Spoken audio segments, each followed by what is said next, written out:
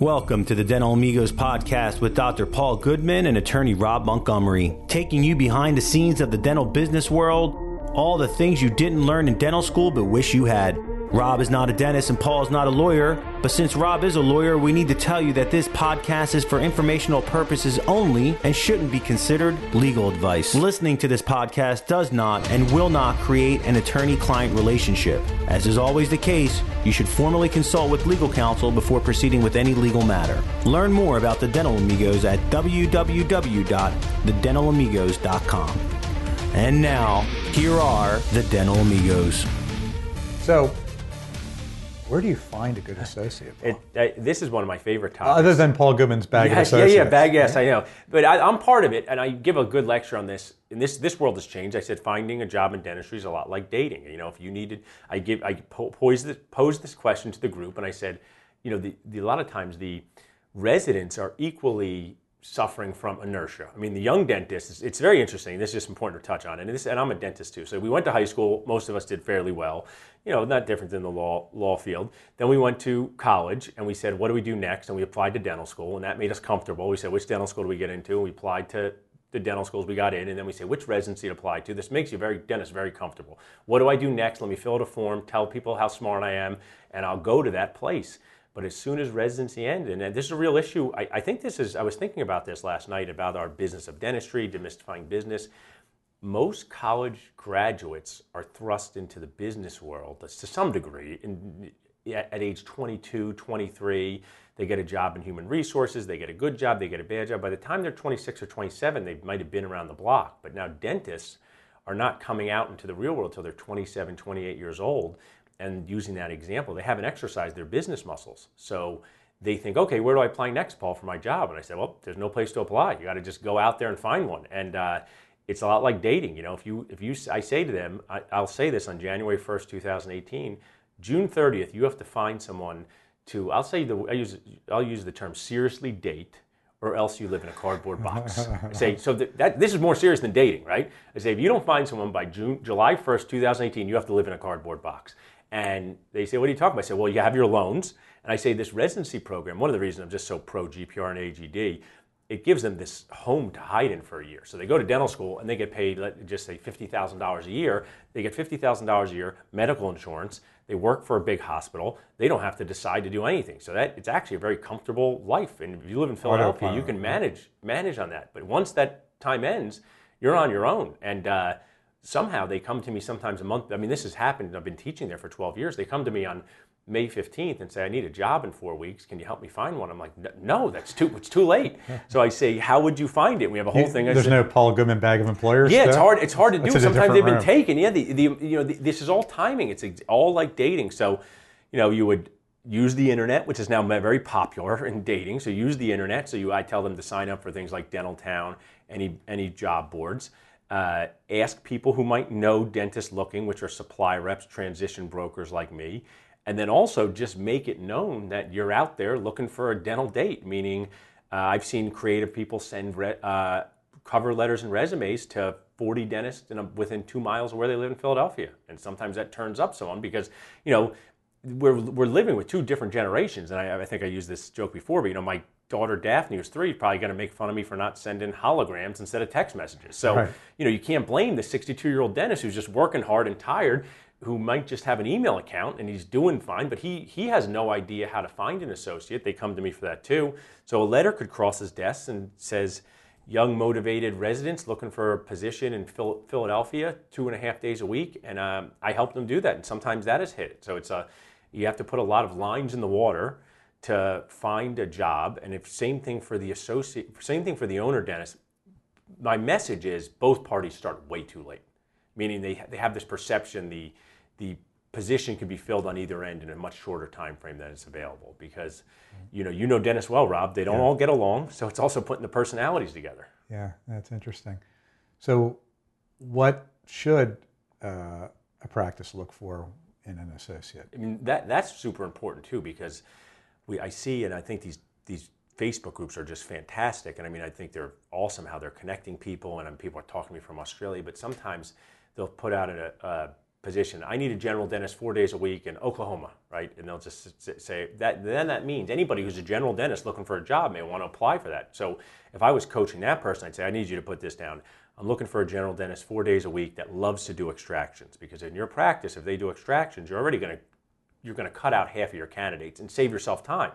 Because what you need from a dentist in your practice is to be the dental chef. And if they don't know how to make nachos, right, you got a problem. If you can't make nachos, you cannot be in Paul Goodman's office. So that's the first question in the interview, right? And right, exactly. You like nachos? Do you like nachos? Can we go out for nachos on every Friday? It's a big part of our team building experience. But they need to be able to execute the dental work you need them to execute and want to. So that's back to the needs and wants. First, they have to be able to do it. And then secondly, they have to want to do it. For example, if I have a position where 30% of their week is doing hygiene and cleanings, some dentists find that relaxing. I think it's a great way to meet the patient. Nothing goes wrong during a cleaning. You get to talk to them. You get to build relationships. But I myself actually might not be a great candidate for that position because I haven't done cleanings in a long time. I am not someone who likes doing them. So I probably, as a young dentist, I would have done it. But now sometimes we have dentists 7 or 8 years in practice looking for jobs, and it's a bad fit, the round, square peg, round hole type of scenario. So when you're looking, what are you looking for an associate? It's really first got to be about the type of procedures you want them to do. Then secondly, it's got to be about them and their personality type. And you're going to know that on these interview processes where you're going to sit across from someone. That's what I have to say too, because my associates I really enjoy spending time with. And I did have a little bit of a advantage in that I knew them from teaching and programs, but we spend a lot of time together. I mean, just outside of making money or not making money or seeing patients, we are texting, emailing, and calling each other with a high frequency. So it's not always an easy thing to determine, but if you feel like you don't really like the person sitting across from you at the restaurant talking about your practice or sitting across from you at your desk in your office, it's not a good person to hire because they're going to be they've become a big part of your life. Yeah, it's not a big enough workplace to hide. Right, yeah, exactly. It's not like you can go into your own corners, and you're also working on patients together, you're dealing with staff together, and I think just getting back to your point from the beginning, it's super important that the owner dentist, I don't want this to come out the right way, sticks up for the associate more than the staff initially. And not that they discard the staff's feelings, but they have to really get behind the associate. So if your hygienist from 30 years says the associate came in and thought the patient only needed 3 fillings and I said 5 fillings, you say, it's okay, everybody's a little different, let me take a look. Because I think a lot of times these situations fail because the associate's the new person on the block. New person in this dental family, and that's not an easy position to be in, even if you're the quote-unquote doctor, Right. So after you've spent all that time vetting people and spending time trying to hire the person that you ultimately hire and train them, yeah, it kind of makes sense to complete the cycle there and try to put them in the position to succeed, right? Yeah. Don't just leave them high and dry and say, hey, let's see if they make it. It's too much invested in what that happens. It's a daily process, right? That's a really good point that you said that, because I say that both to the associates and the owner dentist. It's very difficult to disengage, and you see this, and it's not even a legal thing. Taking a job, getting all into it, getting the scrubs, learning the office staff, and then needing to disengage from it because it's not a right fit 3 months later is a big problem, because you might not always be able to find another job, find another associate. Then all of a sudden it's the wrong time of the year to find a good associate. So these are things that I can help with up front, people like you can help with up front. So that's important to recognize too. One thing that you said, and I think this comes back to, I'm seeing like a thread here, is being realistic again.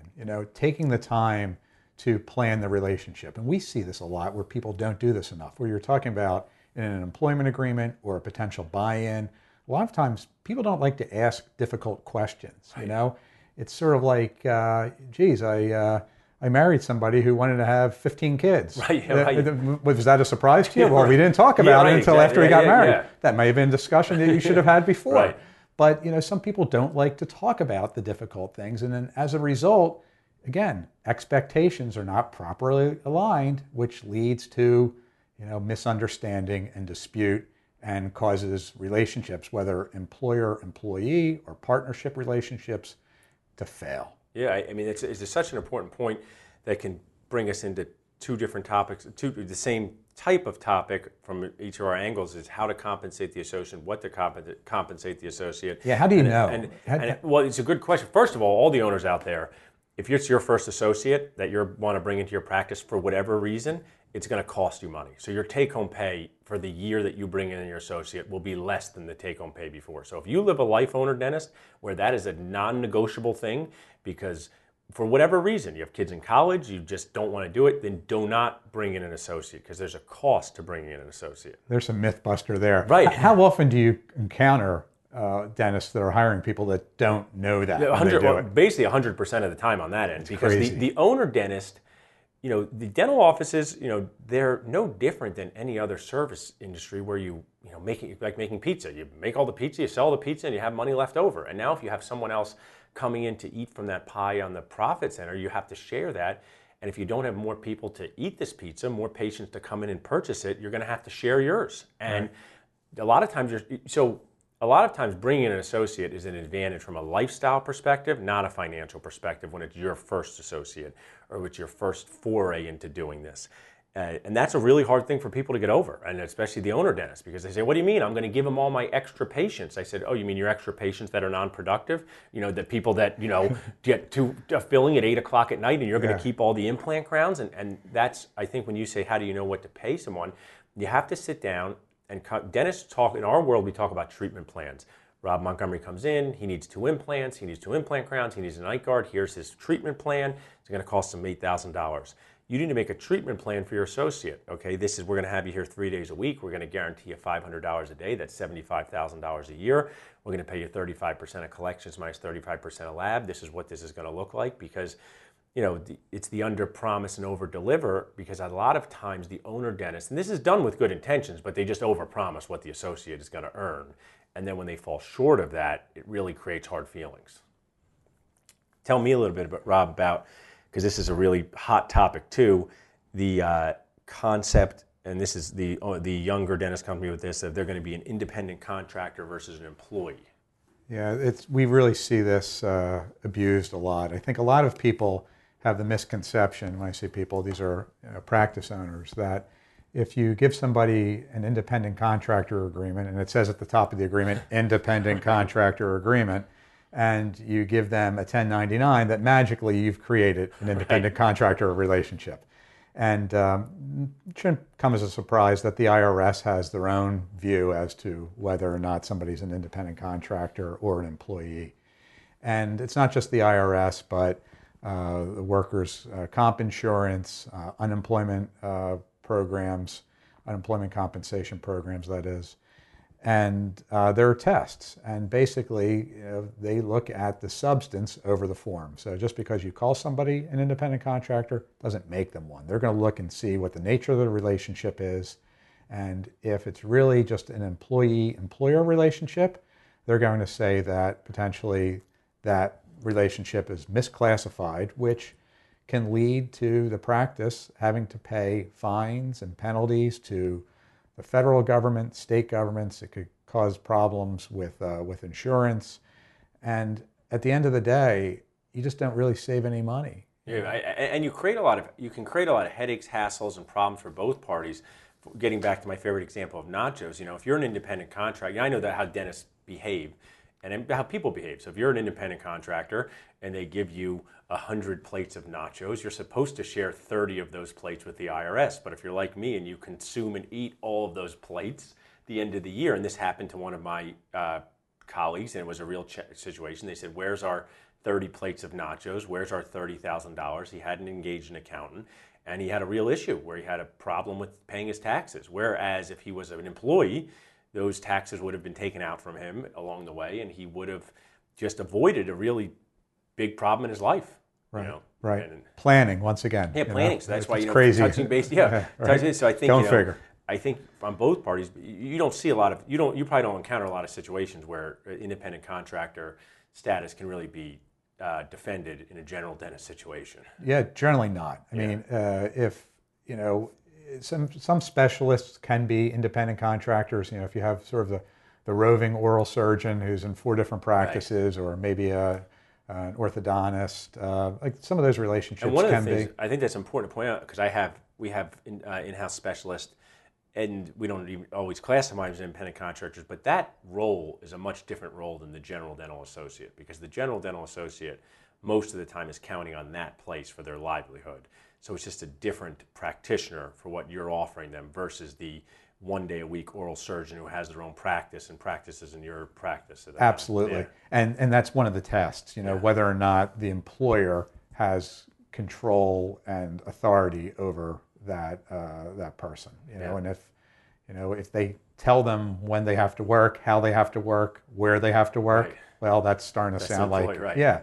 And sort of like the extreme independent contractor relationship example is the IT guy. The IT guy shows up when he feels like showing up, stays as long as he does. I have no idea what he did. And he's gone, and everything works. Great, and you send him a 1099 at the end of the year, and you pay him, and he's an independent contractor. Those guys, the landscapers, they all got together like nobody ever be on time, no one be accountable for appointments. We'll just have a great system, and they do it. The IT guy's a perfect example. You don't know when he's coming, you don't know when he's going, you don't know what he did. He is a free agent, independent contractor. But I think a lot of times people fall into the trap that, oh, well, I'm only going to hire them 2 days a week, so therefore they're an independent contractor. And I say, no, there is such a thing called a part-time employee. Yes.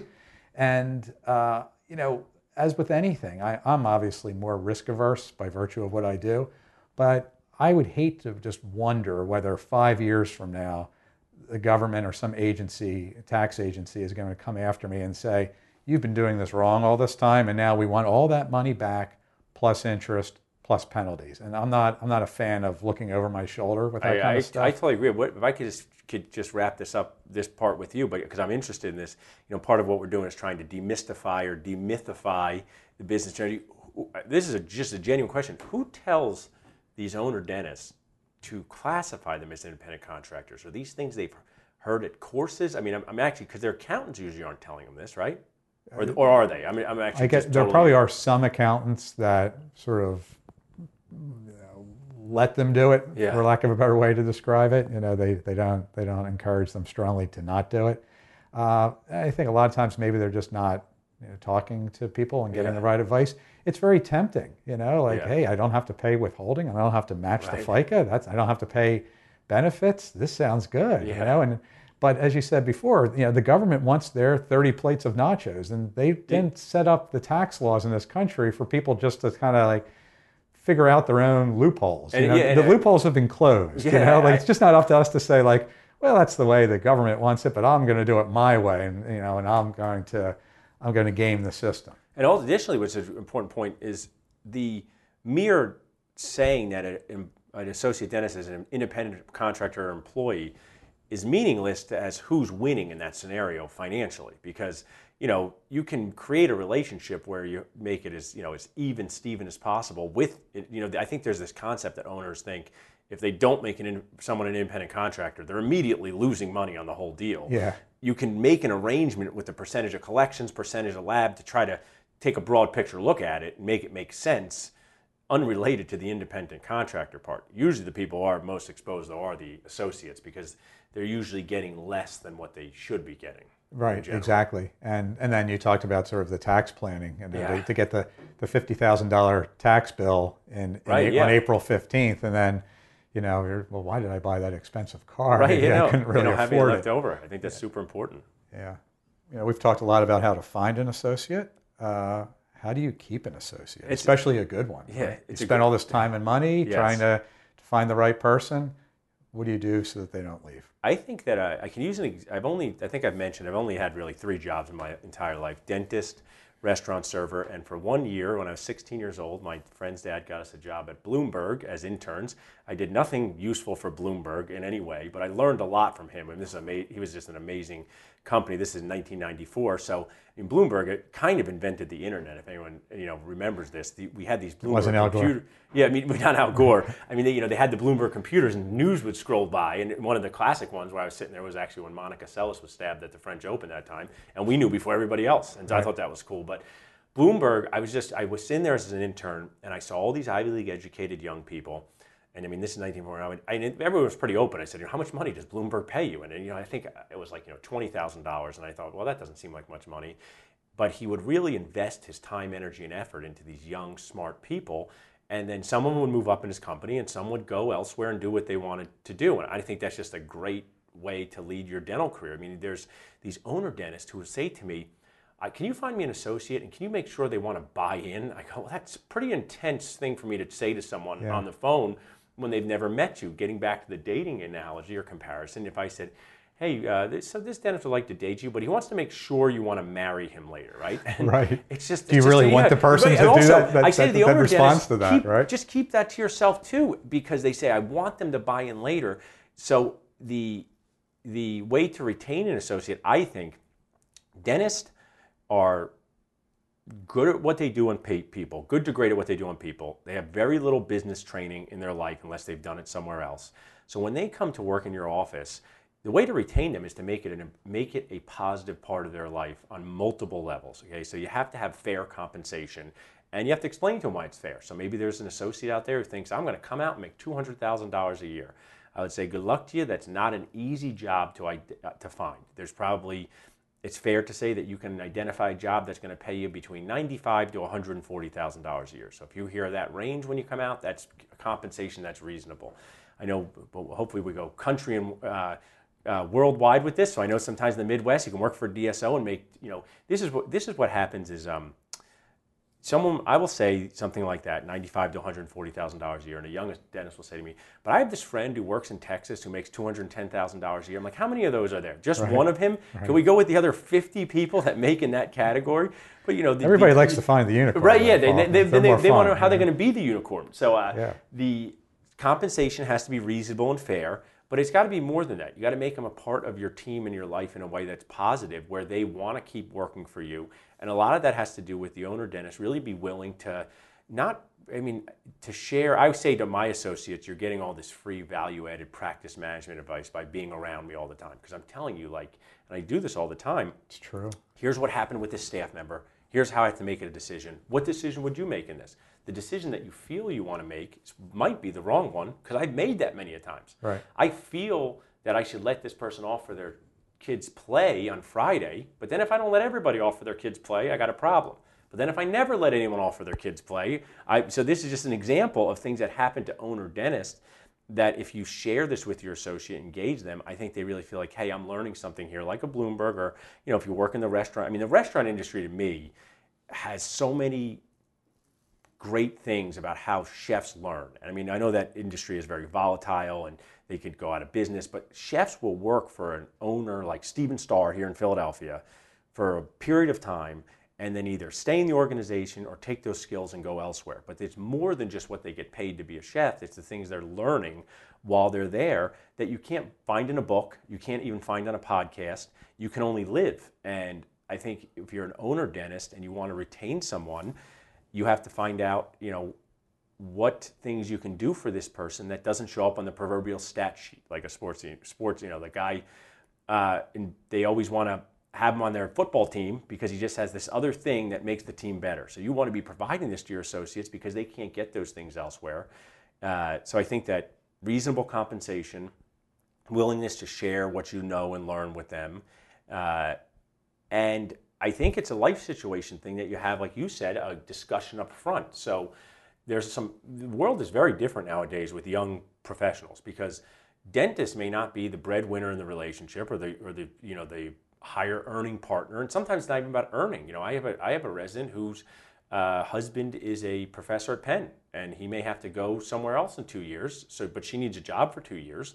So she may be perfect fit for somebody who has multiple associates in their practice, but she's not going to be a good fit for that guy who's looking for someone to promise him to have someone buy in. So I think those discussions up front are important. And it should be pretty obvious. If you have those discussions, you should be able to connect those dots. Yeah, right. Connecting the dots is perfect. I mentioned this in our other podcast about when I don't love to, when a buyer wants to meet a seller, many times they want me there. And I realize sometimes I don't like to be there because I'm like a third wheel on a date, and right. it's strange. Sometimes it's good, sometimes not. But I actually would always like to be. There's no real world where this exists, but I would actually always like to be there for the associate owner discussion, because I could facilitate it in a way that's productive. Because many times I will coach one of my young residents. Okay, you're going to go out to dinner at Elvez with Dr. Rob Montgomery, and you guys are going to talk about A, B, C, and D, and you're going to come back to report. I'm going to say, what did Rob say? Well, he told me how much he likes to race horses on the weekends. I said, but you didn't bring me back any other information. So that's part of the problem, too, is finding a way to connect those dots up front is a skill, you know. Yeah, that's good stuff. I wanted to ask you, Rob, about, before we get going, a lot of times from a legal perspective, and I don't know what to tell the residents, honestly, but my instinct is to tell them no, is that the owner dentist wants them to come and work in the practice for a day, have a working interview. What are some of the things you've seen with that, or what are some of the thoughts you have on that? I think they're bad at a couple different levels. You know, I could speak to the legal problems, and I think you probably can share some practical practice owner sort of problems with that and what red flags you see. But there are a lot of laws that you really have to take into consideration. You have to pay those people. You have to report their income. If they are employees, they have to be on your workers' comp. You know, you can't just let somebody come in and treat patients in your practice and have them not have the proper insurance, the right training. And because if something happens, God forbid, on that day, you know, you could really be paying a steep price for that. I think it's important that you say that, and also the worry that something happens. I know your world, you see a lot of things happen that are serious. In my world, things may just happen that are very annoying, in the sense that, you know, you bring someone for a working interview and you have them do crowns that someone else treatment planned, even you. Now you've thrown a young dentist who's never been in your practice, using the restaurant analogy, never used your cooking utensils. They're going to have to execute a crown on somebody that they don't know. They may not agree with the treatment plan. Then they have to prep the tooth for a crown, take the impression, who's going to insert it? Are they going to be back there for the working interview? Now, at the end of the day, you kind of have this poor patient left in the lurch. Right. And sometimes you're done with good intentions, but they're just bad processes. In my world, I think we always have the associate dentist come and observe, see how we do the system. But I think it's a red flag for associates is if an owner dentist even wants you to come in and execute high-level care, because I think they don't have good systems in place. Because to me, I would never allow that to happen for everybody's sake, the patient, the staff, the associate dentist, and myself. What you mentioned about their malpractice has to be notified, because, you know, they have to have malpractice then. So sometimes by the time they're being asked to do these working interviews, they haven't even obtained malpractice. And I think the best middle ground for this is to have them come in and be a hygienist for the day, dot all the I's and cross all the T's with whatever legal needs they need, malpractice, insurance, licensing. But put down, you know, everybody needs a cleaning. So you could be 20 years old, you could be 80 years old. They're relaxing routine visits. You get a chance to talk with the patients. The dentist gets to feel calm because they know they're not going to run late. They know how to do a cleaning. And then the owner dentist gets to see how they interact with patients. And it's actually a really great tool for your staff to see how they interact with patients. Because one of the things that's interesting about dentists is sometimes they're actually excellent at doing clinical work, fillings, crowns, extractions, but their personality is not the right fit for your practice. And when you see them do the hygiene visits and they have to interact with the people and ask them about their families, sometimes you might know it's just not the practice for them. And right, and you can tell that from a hygiene procedure as opposed to somebody doing a crown. Yeah, much better, because that's technical. Yeah, and it could go both ways. And I've been in the restaurant industry where I worked at a corporate Mexican place, which developed my love of nachos. We can have a whole podcast just on that. It's, you know, there's ups, there's downs. It's an emotional time, but that's where I work for them. And if I used the same skill set that I did at a high-end restaurant, I would fail. You know, I couldn't go to tables and start having long conversations and ask them if they were here for an anniversary. It was a mid-level corporate environment where we gave good service, but I had to keep moving. But I also worked at a high-end Italian place where if I used the same skill set I used at the corporate Mexican place, they would fire me. So that's another important point where these owner dentists can kind of see these dentists in action and coach them accordingly. And, you know, sometimes in the dental world, and, you know, maybe in the law world, you got a talker. And if your associate's a talker and you're an insurance-based practice, it may never work. Right. Doesn't matter how good they are at it. So that's my input on that front. Good stuff. Thanks for listening to another great podcast with the Dental Amigos. And don't forget to tune in next time to have the dental business demystified. If you're looking for more information about today's podcast, you can find it on thedentalamigos.com. If you're looking for Paul, you can find Paul at drpaulgoodman.com. And if you're looking for Rob, you can find him at yourdentallawyer.com. This podcast has been sponsored by Orange Line Media Group, helping dentists and other professionals create content people love. Find out how we can help you take your business to the next level at www.orangelinemg.com. Till next time.